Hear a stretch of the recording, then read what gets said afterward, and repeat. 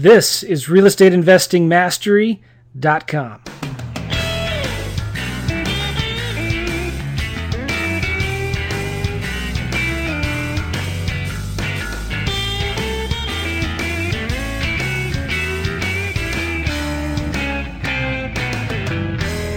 Hello, everybody. Welcome to realestateinvestingmastery.com, my favorite podcast in the world.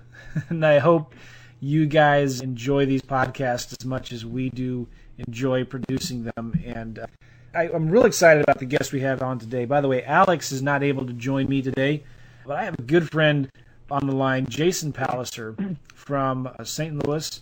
Probably a pretty good place to live, don't you think, Jason? Totally agree. We're both from St. Louis. We both live here. We met each other, good grief, probably 6-7 years ago, Jason. Is that right? I don't remember. Yeah, I would say about 6 or 7. Yeah, I'd say 6 or 7. Yeah, probably longer than that.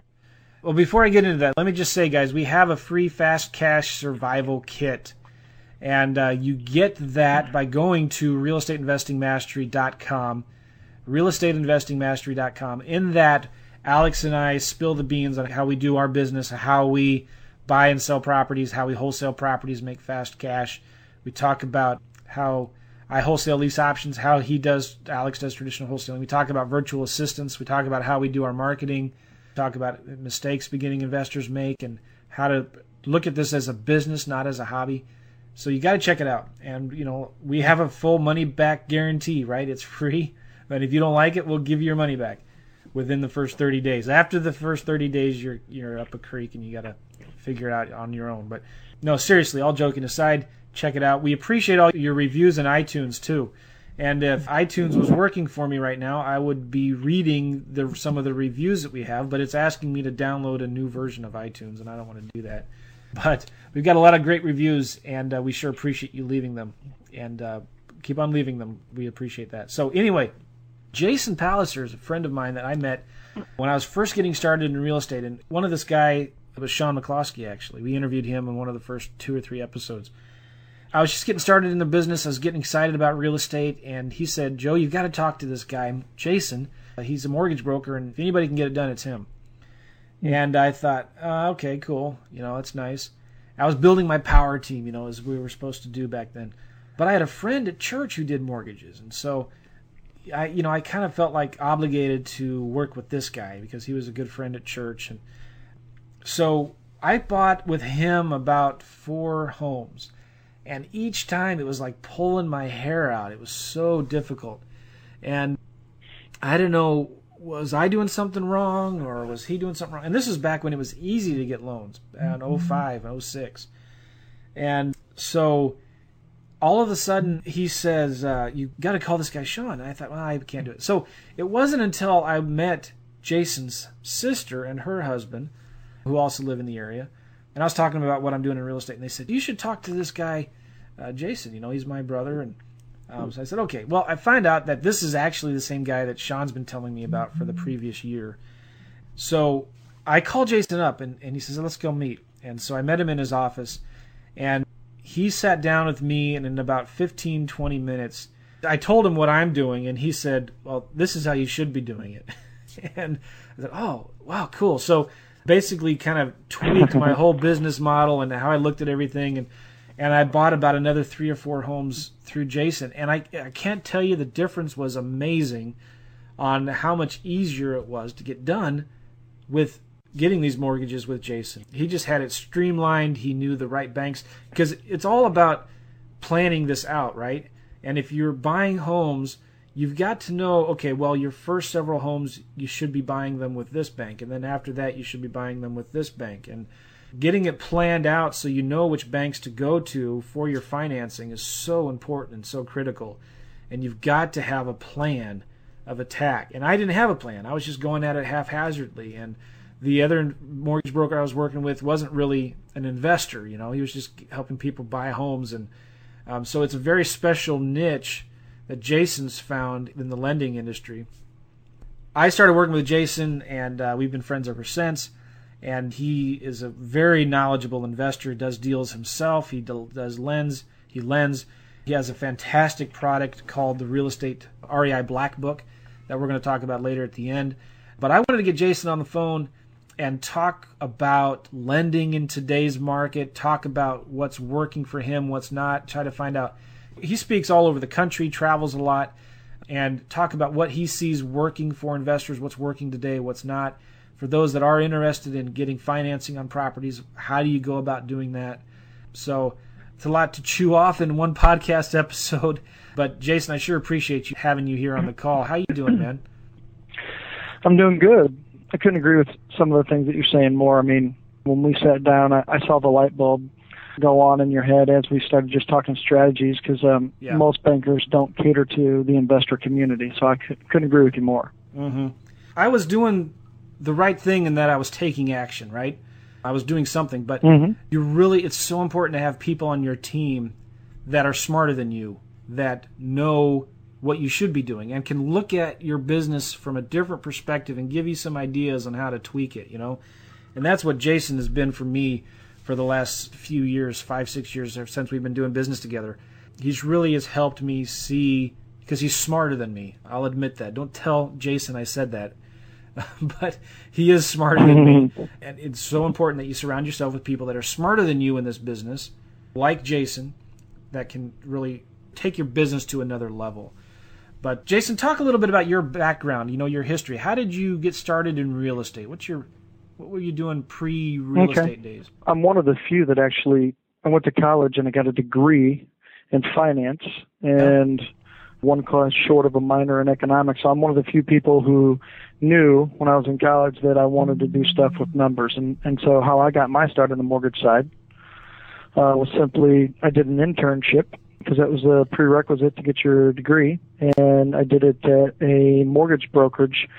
And what I quickly realized is that if you learn the guidelines, which sounds like something that you should do, right, when you're doing mortgages, but you'd be surprised how many people don't. They just learn one or two programs and then try and fit everything into that program. So what I quickly learned at the I did 2 internships, was that if I actually learn the guidelines, I can move a lot faster than the competition that I had in the marketplace. And then also, it was very easy for me to bring on more clients and help them create better solutions, just because once you know the guidelines, it's like the whole world opens up. You don't waste time. You know which banks to go to. You know which banks will never fund a deal. Right. And you know what banks you're looking for, so you can actually customize for your client how they need to do things based upon their goals and actually deliver them to the right bank so they can maximize their investment potential. And so that's kind of what I did. So fast forward 17 years and several thousand investors later.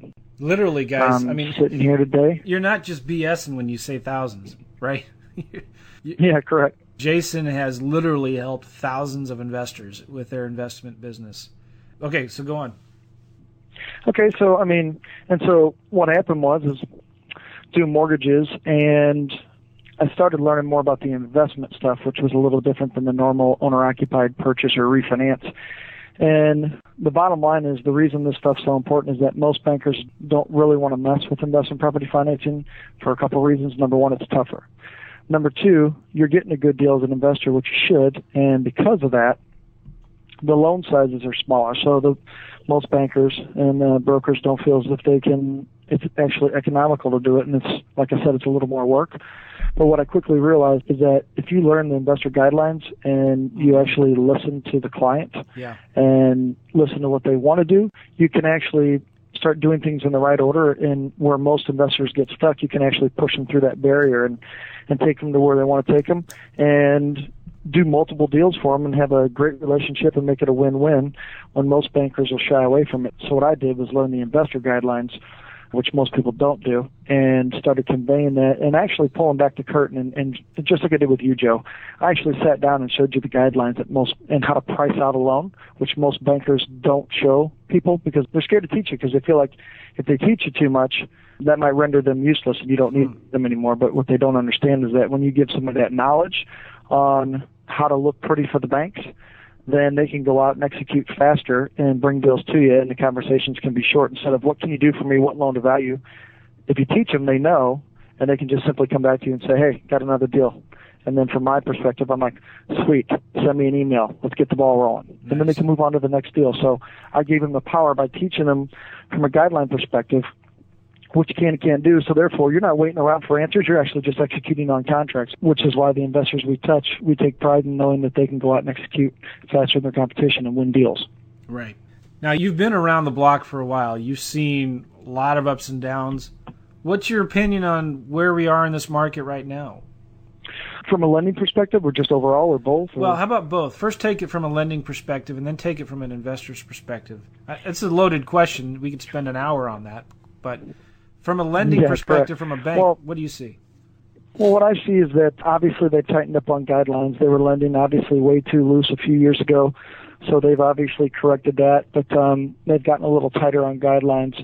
So what I see today and moving forward is that you're going to see pretty much more of the same, which is tighter lending guidelines, lower loan to values, obviously good rates, since obviously the market's a little bit in distress. So they're trying to keep rates low to keep the economy moving forward. So that's a good thing. So it's a great opportunity now for investors.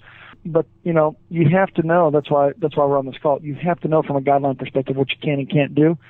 Yeah. Otherwise, you're just running in circles and you're finding good deals, because in today's marketplace you can find good deals, but if you can't execute on them, then that's from a business perspective, that's just a waste of time. So what I see, from a lending perspective, is that there's still going to be tighter guidelines. But if you know what you can do, then it makes it easier for you to execute and actually look at a deal and say this truly is a deal. Now, from the overall market or from an investor's perspective, is that obviously you can get good deals right now. So I see that continuing for the next 2 to 3 years. Yeah. So obviously there's more inventory that's going to hit the market. There's inventory that's being held off the market that everybody talks about. So all those things are pretty much true. So investors can enjoy going to sleep at night, waking up knowing that there's probably going to be more inventory for them to execute and create wealth for themselves, cash flow, and make money on delivering a good product to the marketplace. And there's a need for investors in the marketplace. So there's a lot of inventory out there. So when you're making a decision to start investing, now's a good time, and you've never had more power. Your investor sword has never been heavier to swing in my 17-year career. So that's what I see in the marketplace, and I think the good opportunities are going to continue. What do you see from a bank's point of view? What these lending requirements have tightened. Can you talk about some of the guidelines today that banks are looking for? Yeah, sure. So from an investor's perspective, obviously. By the way, you didn't even. Sorry, Jason, to interrupt. You were in the top half of 1% in the nation, weren't you, for real estate investing type loans? Am I right? For a number of transactions, I've been ranked top 100 in a Mortgage Originator magazine in the nation. So that's huge, because of everybody that's listening to this podcast. So I do lots of transactions. Yeah. So, and that's because the investors do multiple deals. And again, when you teach them what they can or can't do, and you actually show them the guidelines and how they price out a loan, it really empowers the investor to go out and land the good deal. So, and again, couldn't do those transactions without everybody that's listening to this podcast. So you know what you're talking about. I wanted to emphasize that. Jason does know what he's talking about. Yeah. And you travel all over the country teaching this stuff. Yeah, no problem. Yeah, I've been speaking for 13 years, just teaching people what they should and shouldn't do so they can go out and execute a real investment plan instead of making a phone call saying, what's the rate, what loan to value can I do? They actually go out there with a blueprint for success. So some of those things in the blueprint I'll just touch on from a guideline perspective.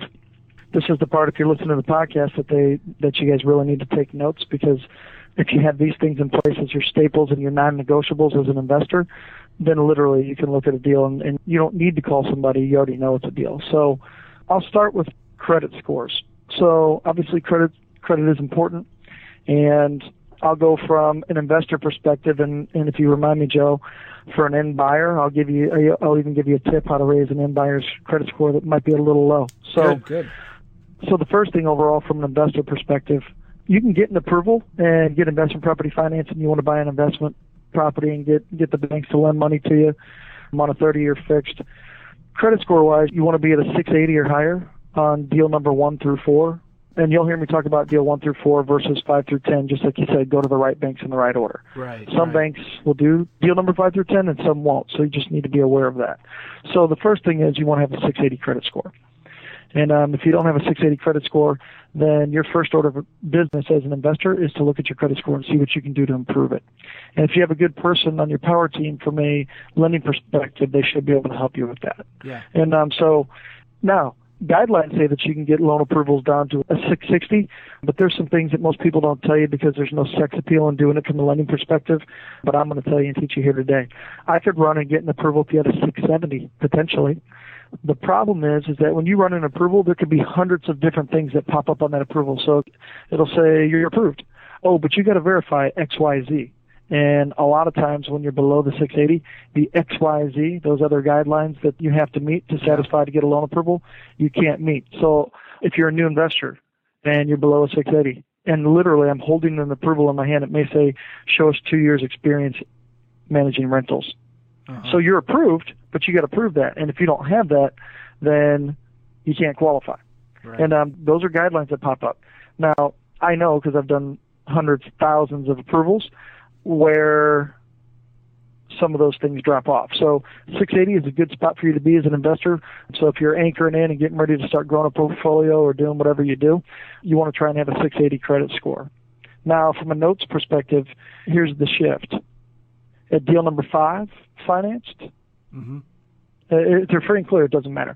But if you have 5 houses financed, you're going for number 5. So if you have 4 and you're going for number 5, then the rules change. It is non-negotiable at that point. You have to have a 720. 720. Okay. So deal number 5 and higher, you have to have a 720, or you're not going to get Fannie Mae, Freddie Mac 30-year fixed financing.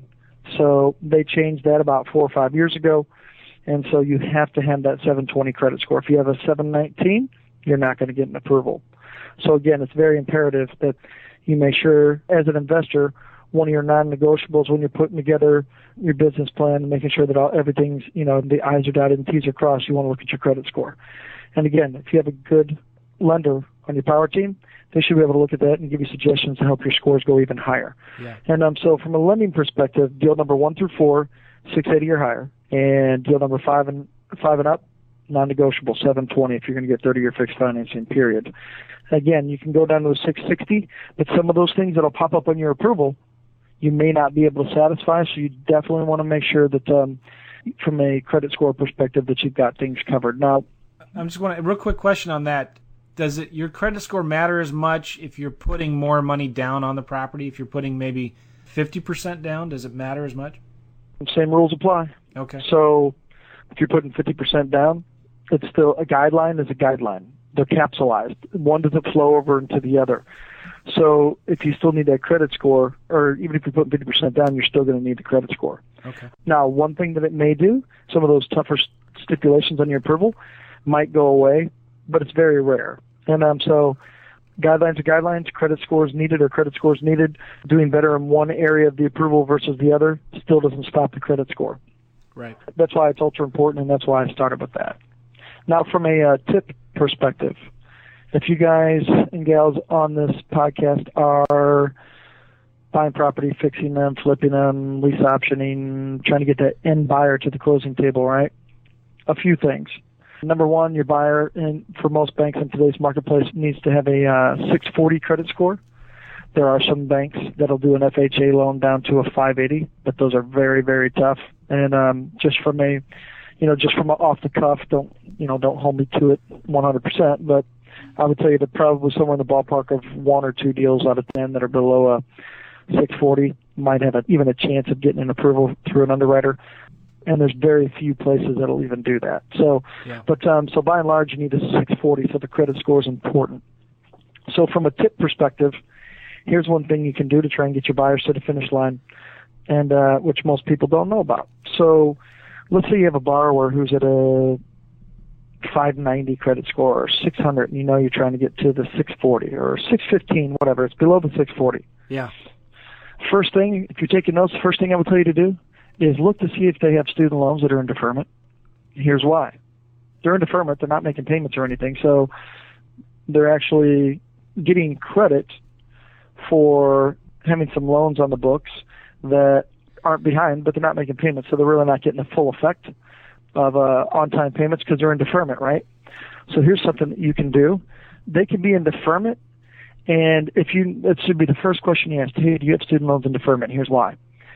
You can tell them to call up their loan service provider and make a principal payment. So again, they're in deferment, but you can still make a principal payment. Have them make a principal payment of $500. Yeah. Here's why.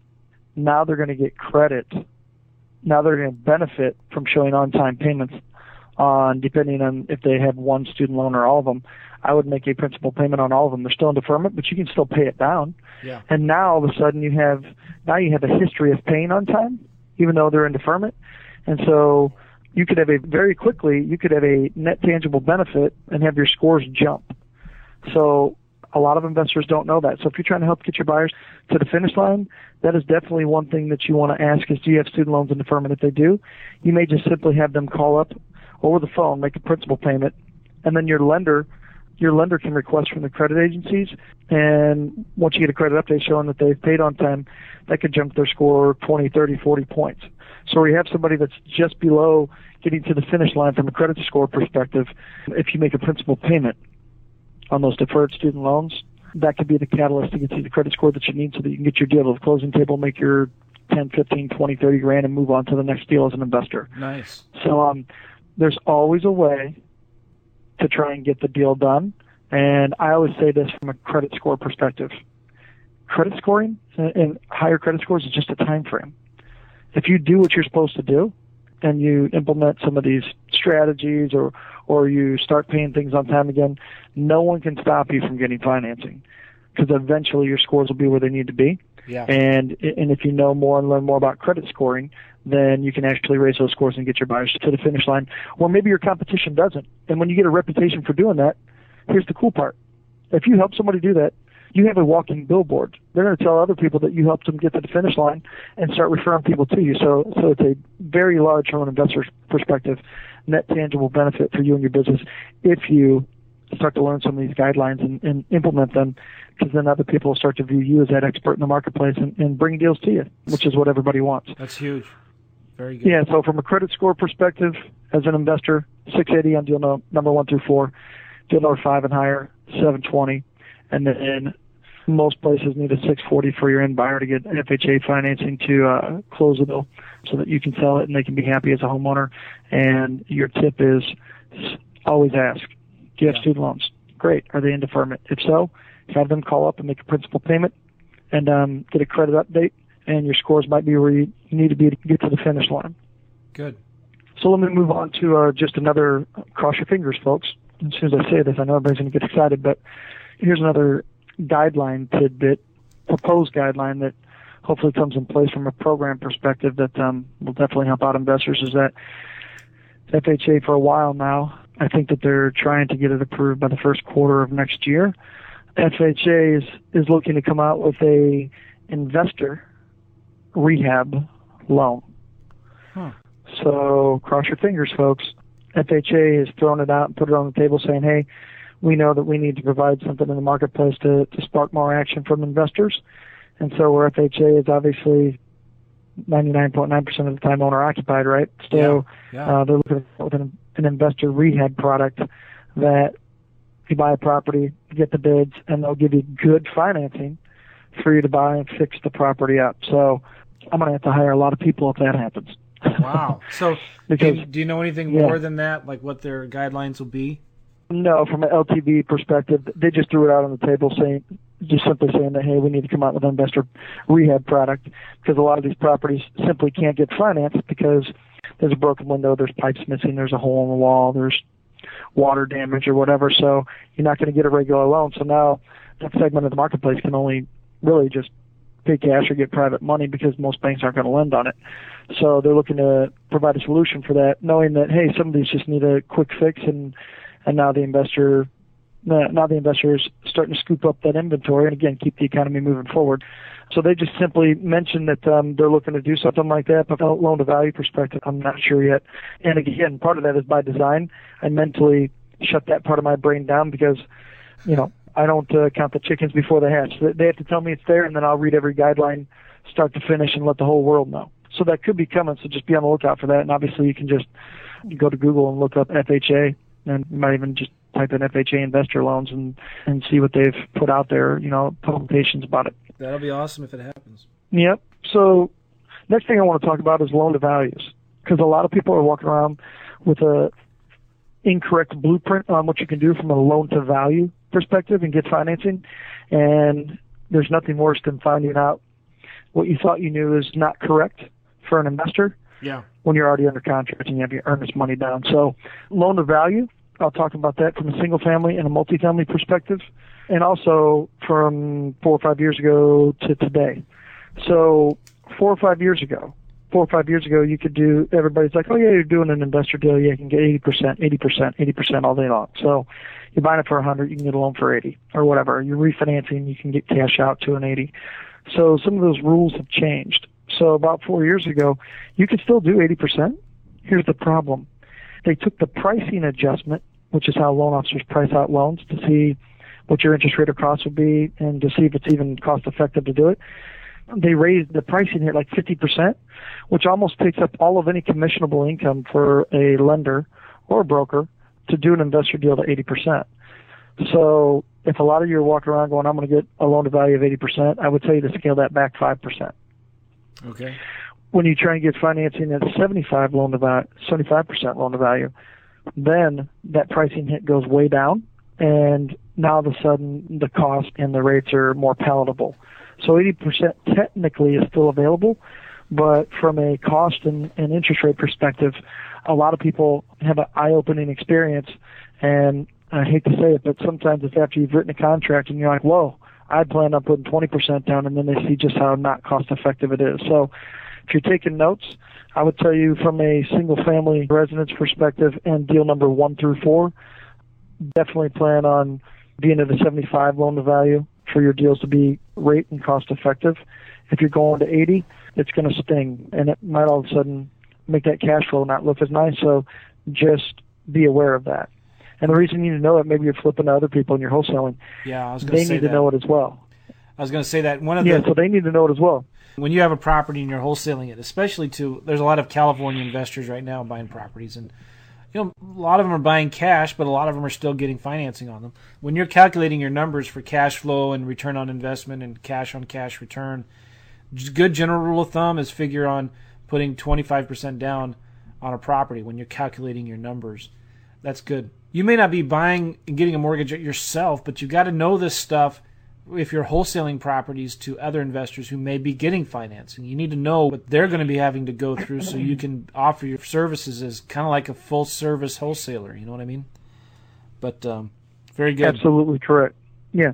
So loan to value, here's the other thing I want you to know and learn, is that at deal number 5, so it's always deal number 5, right? That's where the guidelines dramatically change. Yeah. To get 30-year fixed financing, non-negotiable. At deal number 5 that you're trying to finance, it is 70% loan to value. Okay. So you can't even get 75. You can't even get 80. So at deal number 5 and higher, it's a 70% loan to value, and that's a huge, huge learning curve for a lot of people that haven't taken the time to put the right person on their power team to know and understand what you can and can't do from a loan to value perspective, because that's obviously going to affect how much money you have to put down. If you were thinking, you know what, hey, I'm still going to 75%, or even, you know what, I'll pay more, I'm going to go to 80 so that I can have more money in my pocket to do another deal. Well, if you weren't aware of that, and it's deal number 5, which happens all the time, you find out at 70%, that could hurt the cash in the bank to do the next deal. You flat out may not have enough to do that deal. So very, very important. Is this the same for multifamily or single family? Yeah, at deal number 5 and higher, single family or multifamily, doesn't matter. Now, that was the next thing I was going to say. Now, loan to value on a 2-family and 4-family, same rules apply. Deal number 1 through 4, 75%. But on a 2 to 4 family, they're not going to, you know how I said you could go to 80, but it'll hurt. 99% of banks are not going to let you do an 80% loan to value, even if it's deal number 1 through 4 on a 2 to 4 family. There's just simply more risk from the bank's perspective. Yeah. 2 people could get mad at you at a 2-family versus a single family and kick a hole in the wall and create problems for you instead of 1. So that's the bank's view. 4-family, there's 4 people that could get mad and kick a hole in the wall, so it's more risk.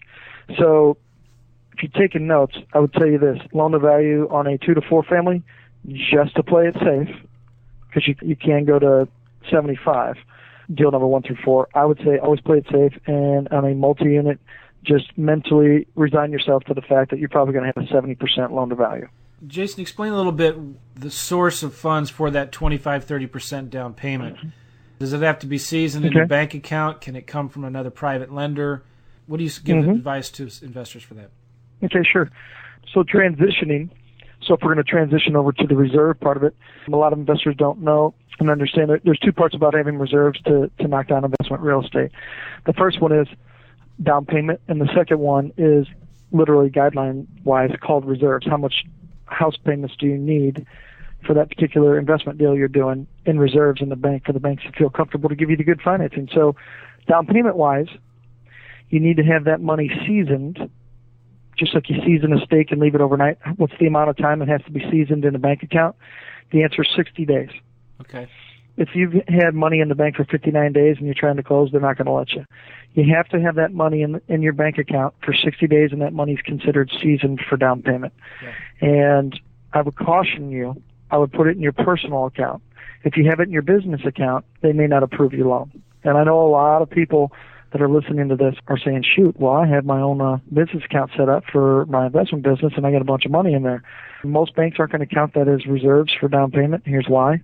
Let's say you have $30,000 in your business account, and down payment wise you need $24,000, and in your personal account you have $10,000, so you don't have enough in your personal. You're like, well, I'll just pull it out of my business account. That's what it's for. I agree logically. I couldn't agree with you more. The problem is that banks have guidelines in place that state you can't. Most of them say you can't use your business funds for down payment. Here's why. They don't know if it costs $1 a month to run your business or $50,000 per month to run your business. So the use of your business funds for down payment may hurt your company, and they don't know that, and they don't even want to get into that. So it used to be in the past. Remember I said I would talk about the past and now? In the past, it didn't matter. Here's why. All they had to do was just get a one-page document from your CPA that simply states the use of these funds for down payment from the business account will not hurt the economic viability of the company. And then the underwriter says, okay, good enough for me. And they check a little box, put that documentation-wise in the folder, and approve your loan. Well, in today's marketplace, trying to get an approval when you're using your business funds is very, very difficult. So if you're taking notes, I'd underline that, circle it, star it, highlight it, do whatever you need to do. Make sure, it's my job to teach you here on this call and this podcast to look pretty and not get stuck. My job is to make you look pretty to the banks and not get stuck. So if you know it ahead of time, get that money in your personal account. Otherwise, you may not be able to get that approval, and again, you're in danger of losing the deal and also potentially your earnest money. So that's from down payment perspective, okay? Yeah. Now, if you have stock, if you have mutual funds, whatever, if you have something that's non-liquid like a stock, you can use that for down payment. You just have to show proof that you liquidated it. And so there's nothing wrong with that if you're using it to invest. So if it's something that's not liquid like a checking, savings, money market, they're fine with that. You just need to show proof that you liquidated it, and then you can use that. Then that doesn't need the 60-day seasoning because they see where it came from. You show proof you liquidated it. So you should be good there. But 60 days reserves, they basically just want to make sure you're not getting money from somewhere else. If they're going to give you the good interest rates and you qualify credit score-wise, loan to value, they want to see that it was your money. Because in the past, they didn't have these reserve requirements. So people were saying, hey, man, I got a good deal and I got good credit. Just give me some of your money and then I'll go buy this deal. So they were lending, and really the person didn't have the capacity to put their own money down. So having said that, that's why they came up with some of these guidelines stating that if it's been in your account for 60 days, we are going to assume that it's yours. And so very, very big deal. Now, reserves from how much money do you need in the bank? After you buy the property, put your money down, what do lenders want to see from Fannie Mae and Freddie Mac guideline perspective? Because that flows back to all the banks, because all banks reserve the right to get more funds to lend out by selling to Fannie Mae and Freddie Mac. So Fannie and Freddie say you have to have 6 months reserves of that house payment. So if your house payment with taxes and insurance is $500, and you're trying to finance that deal after you put your down payment down, they want to see 6 months of the $500, so $3,000. So the rule is for reserves in the bank is 6 months of the house you're trying to finance, and then on deal 1 through 4, any other investment property you have, let's say you have one more that's a $500 payment, it's 6 months on the house you're trying to do, the subject house, and then the other one that you already own is 2 months payments.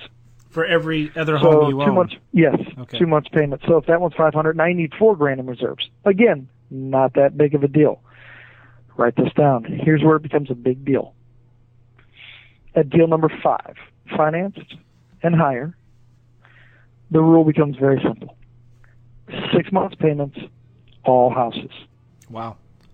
So, remember I said deal number 5, 720 credit score. Deal number 5, maximum loan to value of 70. Deal number 5, 6 months reserves, all house payments. So if your house payments add up to $3,000 at deal number 5, on the investment side, you can exclude your primary house payment. You don't have to worry about that. On the investment side, if you've got 5 houses financed, or you're going for deal number 5, whatever it is, and the new payment plus the other investment payments add up to $3,000. $3,000 times 6 is $18,000. That can be checking, saving, money market, stocks, CDs, mutual funds, cash value in a life insurance policy, you name it. 401k. Typically, they don't let you. They get squeamish on 401ks and IRAs just because the market's been fluctuating. So, remember, look pretty and don't get stuck. Here's why this is important. As you're doing deals, you know now. I just gave you the blueprint. You know now what you need to look like and what you have in the bank. So here's the cool thing. If you're going for deal number 5 and now you know, oh my gosh, I need $11,000 in the bank and you have 9, by the time you write a contract, 30 days to close, 30 days to fix it up, turn around and refinance it or do whatever you're doing, right? You're 60, 90 days down the road. Didn't I already say that you just have to have it in your account for 60 days? If you're $2,000 short because we're giving you the blueprint, by the time you write that contract and get some private funding to fix it up and then get some good financing on the back end, you're 60, 90 days down the road anyways. So you have an ample opportunity to get that money in the bank so that you look pretty and you don't get stuck. So from a guideline perspective, go into battle with your battle plan, and it starts with making sure that you have the right amount of reserves in the bank. Make sense, Joe? Yeah, very good. And are you going to talk about debt-to-income ratio? It kind of relates to this, doesn't it? Sure, yeah. We can. We'll talk about debt ratio as well. So we'll go ahead and talk about that now, and then I'll go into loan size. Okay. Debt ratio. Here's what the banks want to see. If you're doing investment property financing, they're going to want to see a debt ratio of 45% or less. Here's how that's calculated. They just take your gross income, and let's say it's $10,000 a month, and as long as all your payments that are on your credit report, credit cards, student loans, car payments, house payments, whatever other payments you might have on there, any other installment payments, as long as those add up to 4,500 or less, then from a debt ratio perspective, you're in a good position to get your loan approved from a debt ratio perspective. So they've tightened up a little bit, so I would say 42 to 45% from a debt ratio perspective, and you can do that. Tips for you. If you're trying to qualify yourself and a spouse, and your spouse is the one that's debt heavy, and you may want to look at it from the perspective of just getting yourself financed, and your spouse is still signed on the paperwork because you're married, but just leave them off of the application so that you qualify. Yeah. Now, one big thing, and this is a big, big tip for you, because this is where I see investors paint themselves into a corner. Debt ratio-wise, I know a lot of people say, well, hey, I got this property and it's going to cash flow well, and so that should help out my debt ratio. That's true to an extent. So here are the rules to help your debt ratio out from the perspective of your cash flow from your lease agreements. So can you use your lease agreements as income? Here are the rules. When you're buying a property, and I'll just tell you what you can count. Let's say your payment's going to be $750 on the property. From a lease perspective or a rental perspective, your income, your rental or lease income, they only give you credit for 75% to qualify you. Okay. So if you literally wanted to break even, the payment was $750, you'd need to rent that out or have a lease payment of $1,000 because you're going to take 25% off and say that's the number to qualify you. So therefore, you added $750 in payments, but you added $750 in income, so that's a wash. Right. That's why when you're getting property to cash flow, if you qualify debt ratio-wise out of the gate, and make sure you do, moving forward, you should literally, if you do things right, never not qualify for the next deal from a debt-to-income ratio perspective because you're cash flowing. Because right. Sometimes people forget. They're like, well, how could I do a third deal? I always say, well, you're not buying houses just to make house payments with no income coming in, right? And then they're like, oh, yeah, I forgot about that part. But now here's the caveat. Here's the big, big, big caveat.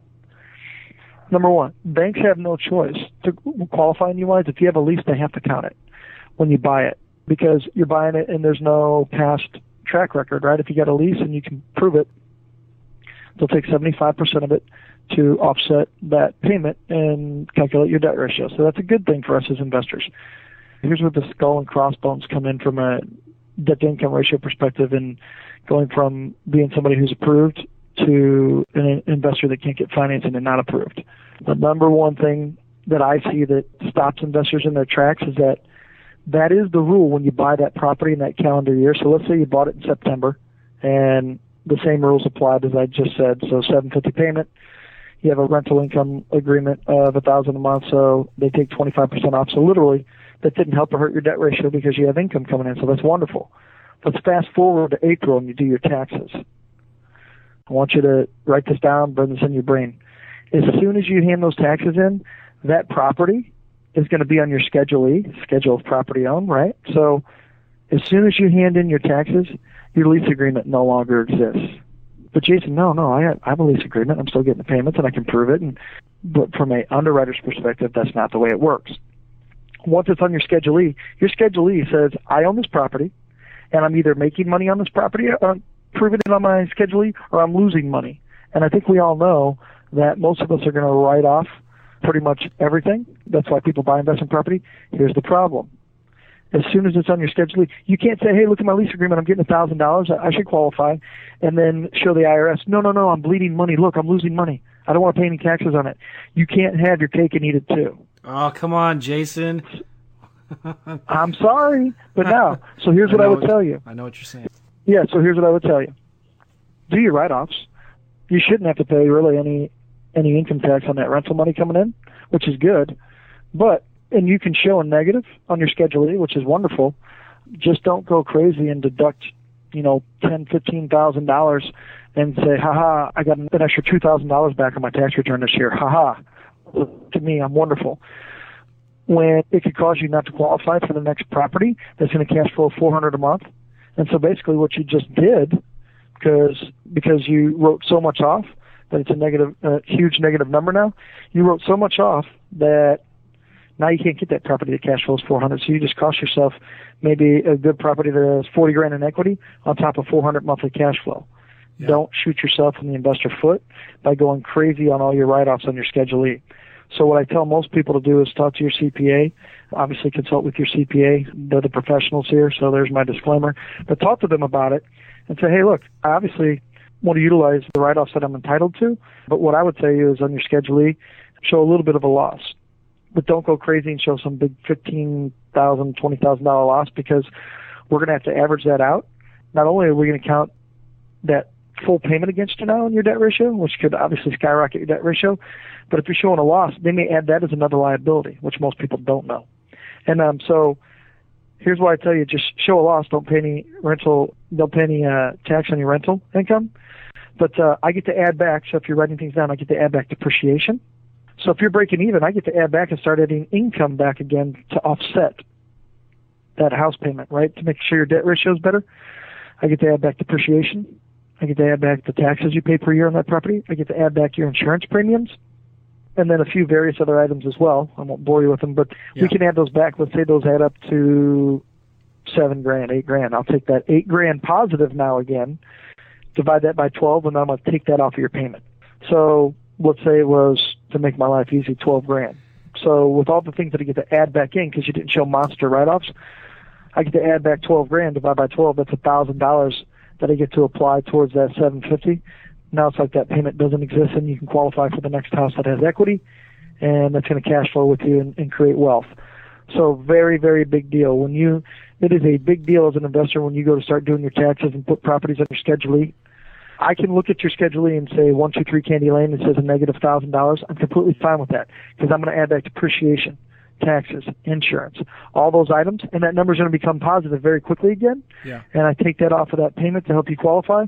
But if you have monster write-offs and you're going to squeeze out a little bit more from Uncle Sam, just realize you may not be able to get the next two properties because you don't income qualify anymore. That's a huge deal. People think, well, look, I got a lease agreement after it's on your Schedule E. Here's why. You've already put your income on that Schedule E. So you've already accounted for it. That's why it doesn't count anymore. They're saying, well, no. Okay, you got a lease agreement. But I see right there the income you reported on your Schedule E. Then they just look at the bottom line for that property and say, how negative are you? Add those items back, and that's how they calculate income or loss on that property. So be very, very, very careful. Very Make good. sense? Oh, yeah. It just goes to emphasize the point, how important it is to have somebody on your team that understands this stuff, because it's a moving target, you know? But if you have somebody that you can sit down with and plan this stuff out before you start making offers on properties, it is so helpful to know what you can and what you cannot do, and what you need to fix and adjust so you can start making offers on properties and start buying properties. Very good. Absolutely correct. So if you're doing it the right way and you know going into the investment world battle ahead of time with a good blueprint for success, then you're going to push your success to the finish line 1,000 times easier. But that is one of the biggest things that I see when people are trying to get loan approvals and they're just going about their business, they do their taxes, and then all of a sudden they go for the next deal, and then somebody has to come in and say, hey, you wrote all this off, you don't qualify anymore, period. And that is something that you want to avoid at all costs. So good. Let me hit you from the perspective now of how do you do deals and try and spend as little money as possible. So there's just one caveat. So what I would tell you to do, which is what I told Joe to do as well when we sat down, was that use other people's money. If you find good deals that when your purchase price plus your fix-up money equals 60 to 70% of the future value, you could probably get hard money and private money to buy it and fix it, which is what we do for most of our investors. We get you all the money to buy it, all the money to fix it. You get in and out in 30 days or 60 days. And then we just turn right around with no seasoning whatsoever, so no property seasoning, and refinance it into a 30-year fixed at 4.75 in today's marketplace. I just wanted to clarify that because that's so important what you said. You're talking about using other people's money. And you're talking about now you find a deal that needs some work, needs some rehab. You're talking about getting some other people's money to private money, hard money, to buy it, fix it up, and then refinance it into a 30-year fixed mortgage. Is that what you're talking about? Uh-huh. Okay, good. I always say that money chases good deals. Mm-hmm. So if you know what a good deal looks like from the standpoint of what a private lender or hard money lender would look for, and you're looking for deals that fall into that category, you have a supreme opportunity to get them to lend the money to buy it, lend the money to fix it, because you found a deal to where their exposure is only 60% of the future value, right, or 70% of the future value. And here's the cool part. When you do that, hard money lenders, that's kind of their sweet spot, that particular formula. Well, think about this. Then when you go to refinance it on the back end, aren't you already at a 70% loan to value or less? Didn't I say that, 70 to 75 is your sweet spot? So you're consistent with what the marketplace from a lending perspective is looking for. So again, looking pretty without getting stuck. I mean, most of our investors get in and out of deals with little to no money. Why is that so important? Because if you don't have to use your own money, correct me where I'm wrong here, folks, don't you still have those reserves in the bank? I know a lot of you that are listening to this podcast are saying, man, I've only got 15 to 20 grand to play with. Well, guess what? That's a lot of money in the bank for reserves, which is wonderful.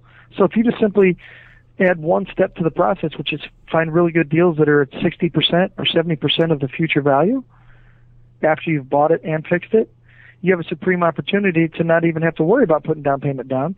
And you have plenty of money in reserves, which makes me happy as a lender. You get your 6 months payments on the next 8 deals or whatever. And so you're looking pretty without getting stuck. And that's why investors who take the time to learn what you can do guideline-wise and go out there in the marketplace and implement it, that's why you can get multiple deals without using your own money and without sitting there going, well, I only have enough to do one deal, and then after that, I'm going to have to find some new crazy ninja lending secret way to get deals done that doesn't exist. We don't want to go into that category. Right. I love when you talk about this stuff because this is advanced. This is ninja stuff what you're talking about, but it's basic 101 financing, right? But talk about, explain, clarify. You can get financing on these properties without any of your own money, but how does it work from getting the private lending up front or hard money lending up front to refinancing into a fixed 30-year mortgage, but not putting any of your own money down? Where does the down payment come from? The down payment, there isn't one. It comes from the hard money lender. The hard money lender is looking at it is, did you find a good enough deal for us to lend money and we feel protected? Because they're going to put a lien against the property, right? So if you know what the hard money lender is looking for, then they will give you all the money to buy it. They will give you all the money to fix it. Typical terms for a hard money lender are they're going to charge you, though, 4 points or 5 points. And so if it's a $50,000 deal and they charge you 5 points for the use of their money, that's $2,500. So you may have to have that $2,500 to go to closing with, and then the hard money lender gives you the money to buy it and fix it. If it's a good enough deal, a lot of times they'll even finance that in for you. So you literally can, if it's a good enough deal, get in and out of the deal with no money. Because then after that, all I'm doing is going to the bank and saying, look, they owe $65,000, it's worth $100. All I want to do is just pay off that hard money lender at a higher interest rate. And if you've got a good lender on your power team, they know the banks will allow you to do that. A lot of banks won't refinance you until you've owned the property for a year. Their rule is you have to season or own the house for a year. A good investment lender that knows the banks that'll work with you, they don't run into those issues. So literally, you can fix it up and you can turn right around and refinance it into a 30-year fix. And if the deal's good enough, you might not have changed by a single penny. And that's the beauty of knowing what guidelines are so that you can actually execute in the marketplace and utilize the resources that are available. I mean, here's the cool part. And here's the mental shift I want you to make. Hard money lenders, private lenders, they don't lend money unless it's a good deal. Yeah. So a lot of times you get people say, man, they won't lend me the money. Well, guess what? Thank They've God. probably done this way more than you have. You should be happy. It's your opportunity to go back and negotiate a better deal. Exactly. Maybe you go back and negotiate and say, look, they won't even lend on this, and you negotiate another $5,000 off, and then the lender's like, okay, now we're in the right spot. Exactly. And so you should be excited when they don't want to lend to you, because that means the deal's probably not good enough, and they have triggers in place to make sure whether or not they think it's a good deal or not. And if they don't, it's probably not. It's probably not a good enough deal. Yeah. And that's your opportunity to go back, get a better deal, or find a different one, because we're not at a lack of inventory in the marketplace. It's a way to get out of the contract if you have to, too, right? Hey, I can't get financing for it. I have to get out, get your earnest money back. Absolutely correct. So that is a strategy, if you're taking notes, that I would definitely tell you to put in motion. Find good deals that have equity on the back end that need fix-up. Here's the cool part. Without you even knowing it or thinking about it until I say it, think of what you're doing as well. If that's going to be a blueprint you put in place to implement and execute, here's the cool part. These properties that need fix-up, other investors out there, they're no longer your competition because they're probably not using these strategies, so they can't get financing. There's something wrong with the house. A regular bank, which is what they're trying to get done, won't give financing on that house that has some repairs needed, right?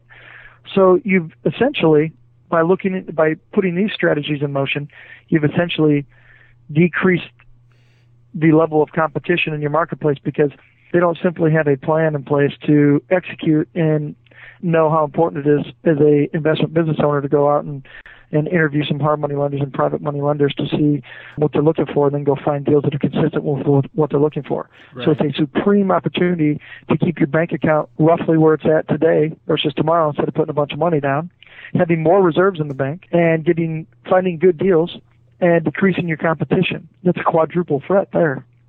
Well, yeah. And this is what most people don't do. Well, and the key to it all is understanding how to find those good deals. And they are out there. I mean, Jason, you have investors bringing these kinds of deals to you all the time, don't you? Yep. On a weekly basis, you got it. I'm saying that to encourage you because if you're thinking, man, I can't find those kinds of deals, well, they're out there. They really are. And you just have to learn how to find them and expect them.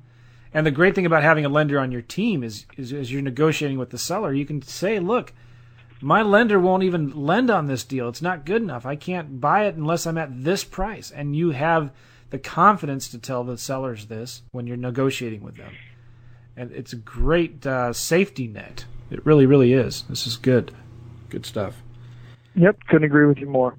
One last thing that I'll say, just from this perspective and kind of trying to tie a bow on it and answering any other questions that you might have that you think are important, Joe, is that one thing that the banks, if you want to buy and fix them and turn around and get good financing on them.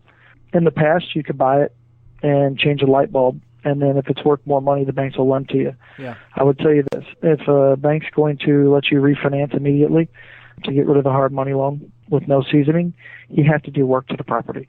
So painting walls and changing a light fixture probably isn't going to cut it.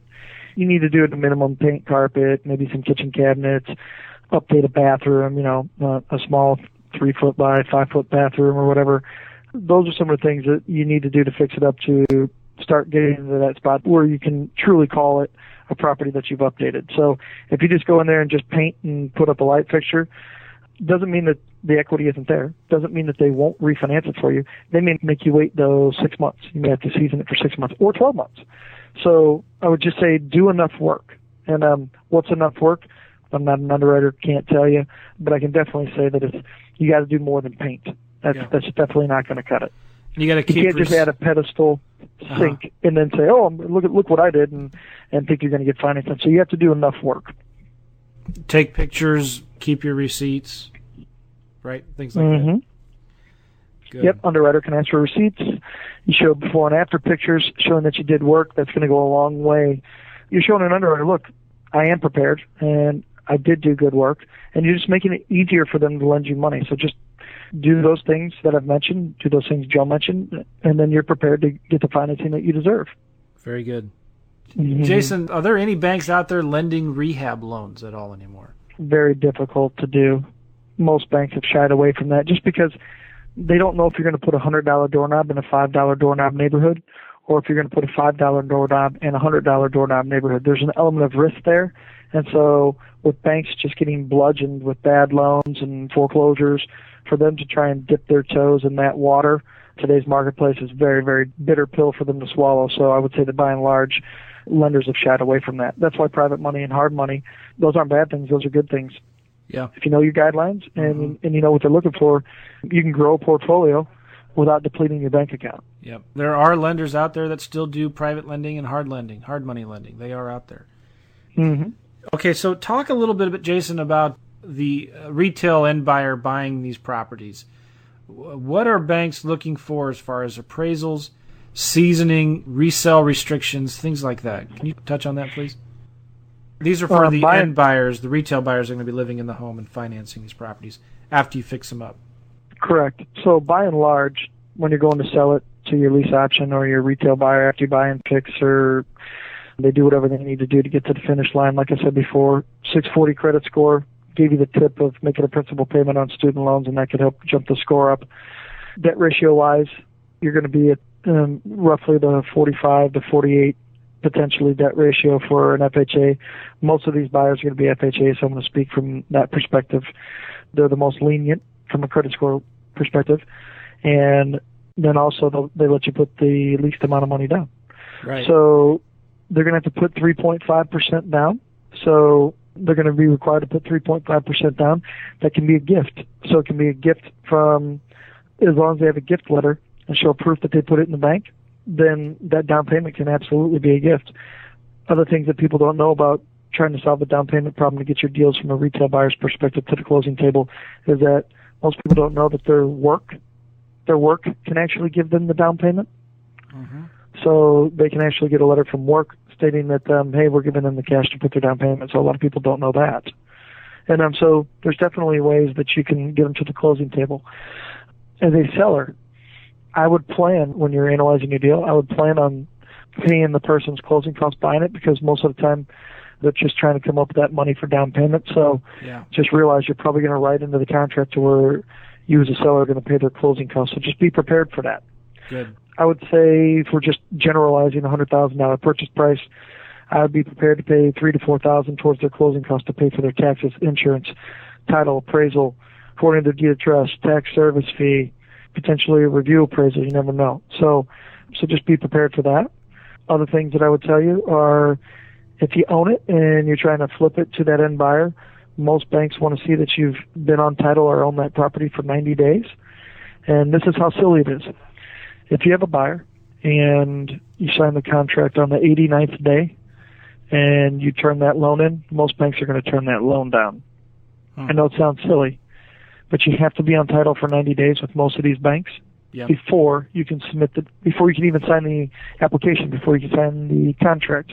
You name it. So be very, very careful on that. And again, from your standpoint as the business owner, just realize that those are typically the rules. And so with most banks, you need to be on title for 90 days. If it's a conventional deal, which very few of them are, if it's a conventional deal, there is no seasoning rule. And in fact, there isn't one for FHA right now either. But the problem is that guidelines can change at any time. So all the banks that know that they're going to sell to FHA or Fannie and Freddie have their own what we call banking overlays in place. It's an overlay on top of the guidelines just to make sure that they're protected just in case all of a sudden some big sweeping change comes down from FHA or Fannie Mae or Freddie Mac.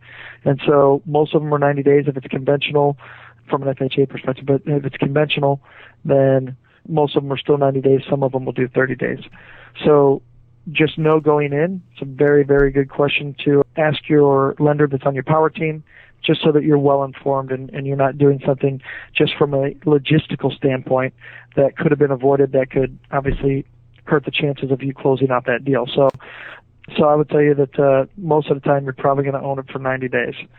And there's still places, very rare, that you can try and turn around and flip the property, but it's very, very difficult to do. Let's say you finish your rehab in 2-3 weeks. You start marketing the home. You find somebody who wants it right away. Could you lease it to them for a few months and then sell it to them after that? Are there restrictions against that? Some lenders don't like that they're leasing from you and then they're going to buy it. But if your lender on your power team's any good, then they have lenders in place that those lenders don't care. As long as you've owned it for 90 days, you should be good. Okay. Very good. Talk about appraisals a little bit, Jason. What are you seeing? I know a few years ago, man, everybody was freaking out because it was so hard to get a property appraised. And it's not as bad as it used to be, but it's still pretty tough. I mean, what are you seeing these days now with appraisals, and what are the requirements? How are they coming in? Things like that. So from an appraisal perspective, I'll talk about, a few years ago versus now. A few years ago, it was the sold comparables to derive the value needed to be within a mile radius of the subject home, and then the comparable needed to be, the house that you're comparing it to needed to be sold 12 months or less to be a viable comp to compare to your subject property to get the value. Today, they want to see comparables that are 6 months old or less, and sometimes, just depending on the lender and the area of the United States and how bad things are, sometimes it needs to be 90 days or less. Wow. So from your perspective, if you're trying to find out what the value is, you better be looking at comps that are 6 months or less and within a half a mile. So instead of a mile, now it's a half a mile. So that's what I would tell you to look at. Also, too, in today's marketplace, instead of 3 comps, a lot of times the banks want 4 comps or 5 comps. And additionally, they also want you to add a comp in there, a pending sale. So they want to see that within a half mile that there's a pending sale as well. So a property that's under contract. So they might want some extra comps. They might even want a pending sale on your appraisal to derive the value.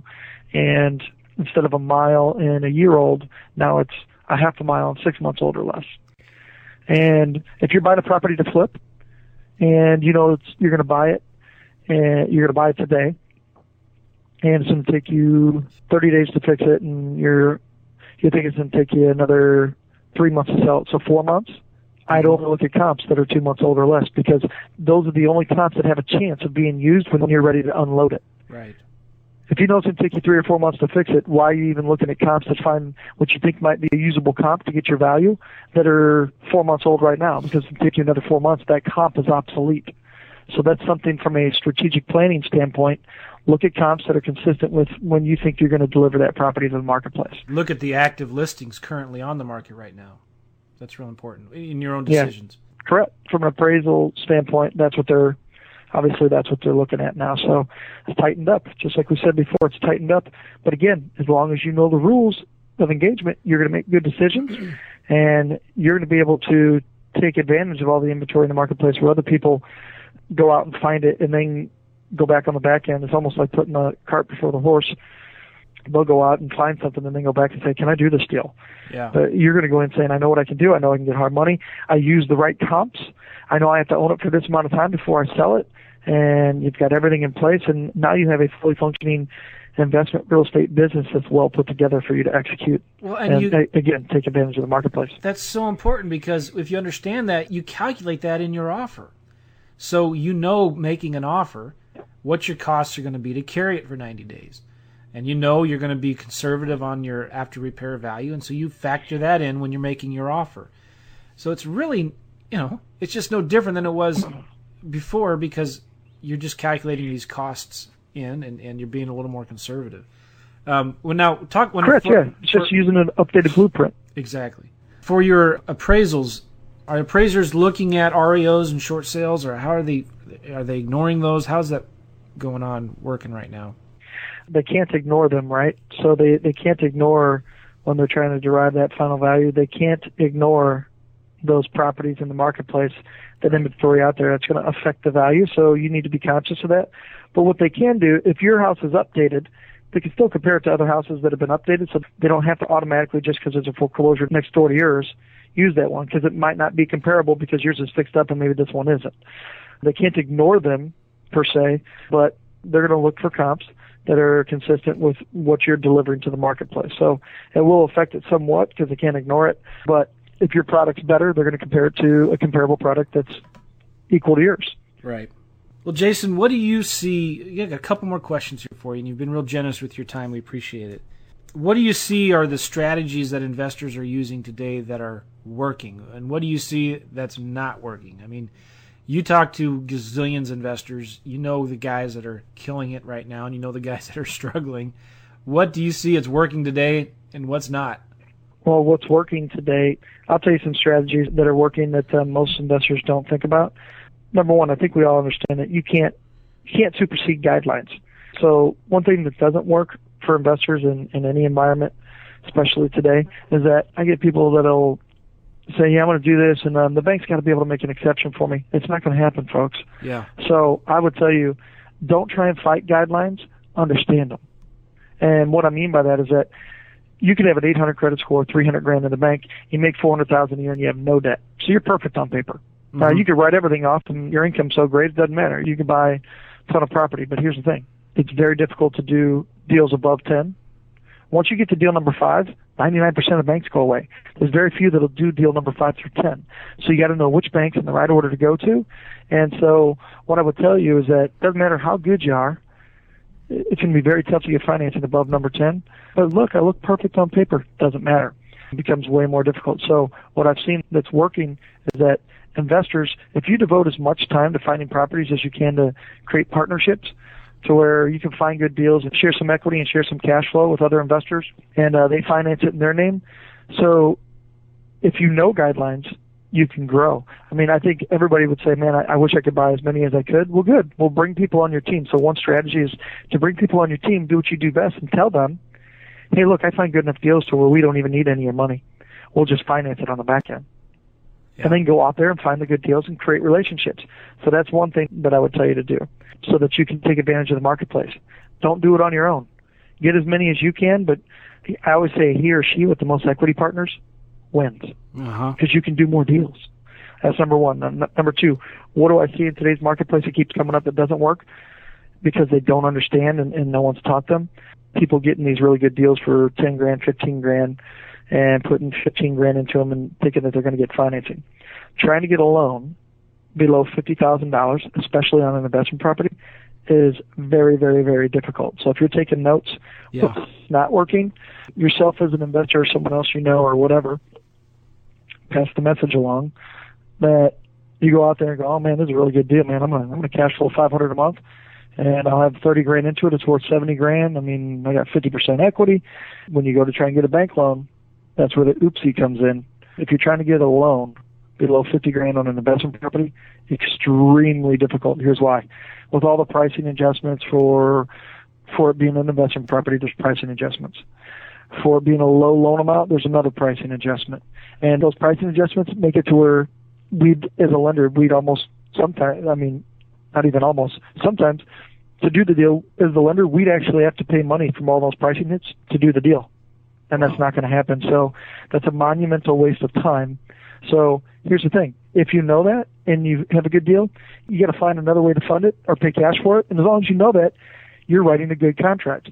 But if you don't understand that and then go out and write a contract and put your own money into it and think you're going to get financing on the back end, getting a loan below $50,000 is almost impossible, especially on investment property. Yeah, I'm glad you brought that up. So I would caution you against it. So what's not working? I know there's great deals at low purchase prices. You better have a good strategy in place to get those deals funded, because if you think it's going to be funded a different way, it's not going to happen. Right. Very well said. That's a big mistake that people make. Jason, how can people get a hold of you?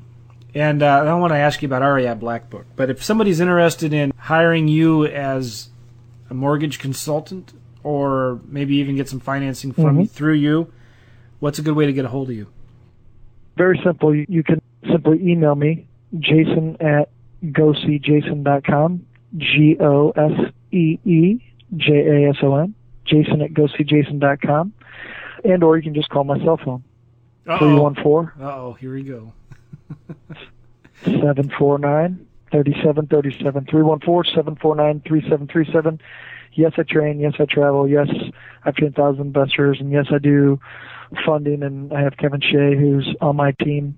I'll give you Kevin Shea's phone number, 314-471-6254. Call me or him. And yes, we're giving out our phone numbers because we're not scared. That is awesome. That's a first in podcast land. I'm sure of it. Somebody giving out their cell phone number. But that's awesome. And guys, I've known Jason for years. I trust him. He's a stand-up guy. And he's going to tell you the truth, all right? And if it doesn't work, he's going to tell you it doesn't work. That's awesome. You give your cell phone out. Don't anybody go asking me for my cell phone. I'm not ready to give it out yet. That's awesome, man. Awesome. Now, talk about REI Black Book. This is something you've been working on for a long time. It's rocking and rolling now. You've got a gazillion thousand investors in it. What is REI Black? Talk about how it got started, because you used to send these emails out every day for all the investors in your network. Mm-hmm. Talk about that. Well, like I said, traveling and training and speaking, bringing on tons of new clients, right? Setting up financing for them, closing at a very high level. And then I'm also investing in real estate myself. And I had a list. So I had a list that everybody wanted to be on from an investor standpoint, because I would send out properties. I would send out this person's lease option. They need a house. Can anybody help? I need a good title company. I'd send that out. Here's a good title company to use. You name it. I would send out guideline updates so that people in my investor network know real time what they can and can't do, so they're not making mistakes. Yeah. And so everybody liked that, but it got to the point to where I was getting 20 or 30 requests a day, and I just couldn't keep up. Yeah. So my partner on REI Black Book for real estate investment, reiblackbook.com, we sat down, and Damon looked to provide a solution for me, because his background's, network, databases, technology, you name it. And he basically sat down and said, hey, let's combine some resources to solve this and automate it for you. So literally sat down, started collaborating, and created REI Black Book. Again, he's more the technical brain behind everything. I was like, oh, yeah, we'll get this done in 6 months, and combine some of my services that I was using to outpace my competition or whatever. And now, about 2.5 years later.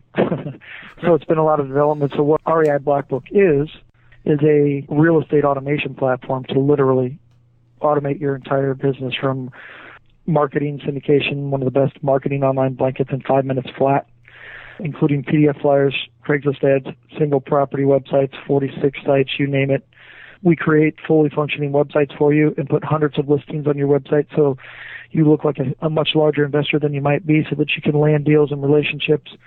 We have automatic follow-up, so your websites have actual real functionality to where they put in their information because they need to learn more or whatever. It automatically, hands-free, builds a database for you, follows up, emails you and 2 people on your team so that you never let a lead slip through your fingers. And we pull comps for you, virtual tours for you, pull in rents from some of the most popular rental posting sites so you don't make cash flow mistakes, and then help you analyze the deal and crunch numbers to have professional reports that you can hand to banks or hand to sellers or hand to buyers, showing them why they need to buy from you. And then a network community. You can do any deal anywhere, because we have well over 5,000 users, active investors all over the United States. You can click one button and separate ourselves by Texas short sale specialist. So you can actually tell people that hey, I do deals everywhere, and you can literally execute faster than your competition, all from home and in your pajamas. Perspective-wise, I was using all these different tools. We're talking about 10, 15 different tools, paying well over $700 a month. And so we crunched them all into one spot, and the beauty of it is it's literally, and also deal flow. We do deal flow for you. So you can click your deals to closing every time and never miss a step. So you can do multiple deals and feel confident that you're not forgetting something. Yeah. And we put the beauty of it all, one password. So one website, one password. You don't have to go 50 different places to try and run your real estate business. We pulled all the data in to streamline your business from one spot. And the testament to the hard work that we put in, we signed a 5-year contract with the largest real estate training company in America last July. And so there's 150 to 200 new users and business partners for anybody that wants to join every month. So you can go on vacation, you come back, and your weapon's bigger. And 200 real estate documents, too. So you can execute documents from your phone. You can email, print, download, and share. No one can compete with you, all from your internet connection on your phone, computer, home, wherever, laptop, you name it. That's what we do. We want you to find deals and find money. That's it. We help with the money, but find deals and find money. And we help you execute everything else that's still critical to your success. We just don't want you doing it because that's not a high-dollar activity for you. We just help you do it very efficiently in turning man hours into minutes, basically. Well, that's a good way to put it. Yeah. I've seen this, guys. I've seen REI Black Book, and I endorse it. It's a powerful tool. And Jason and his team are still working on it and improving on it every day. They're constantly rolling out new updates and improvements, and it's a great tool as it is. But still, there's a lot of great things coming down the line that they keep on updating and revising, and I love it. It's a great tool, and I see a lot of investors getting excited about it because of the networking and the social aspect of it. It's a great tool, and you should be really proud of that. I was going to say others have called it the Facebook for real estate. You can instantly connect. There's groups, you name it, and yes, there's stuff coming down the pipe. We got 17 autoresponder campaigns coming, so people are going to really enjoy that. So literally, you just click a button, and you're ready to roll. Yeah, it's good. So, Jason, you've been very generous with your time and knowledge, and appreciate you giving out your phone number and letting people contact you. Jason at GoSeeJason.com. And so good, man. I can't think of anything else to ask you. Any parting words you want to say, Jason? Yeah, just execute in the marketplace. It's your opportunity now to grow your real estate business, and it's the best time to do it. Just go in knowing what you can and can't do, and you'll execute and make money. And then, as always, we're in the marketplace today where everybody automates, so seriously look into automating your business so that you can do those high-dollar activities on a daily basis. And like I said, love to see you guys on REIBlackBook.com. Yes. You can get in there and start networking immediately within 60 seconds. Yeah. All right, man. Hey, God bless, and we'll talk soon. You're going to have a poker tournament at your house again someday soon, right? And invite me back, even though I kicked your butt last time, Jason? You betcha. I'll have you in, and I'll give everybody an update. But, no, enjoyed it, and hopefully you guys take good stuff away from this podcast and execute. If you need anything, just let us know. All right. Take care, man. It's good talking to you.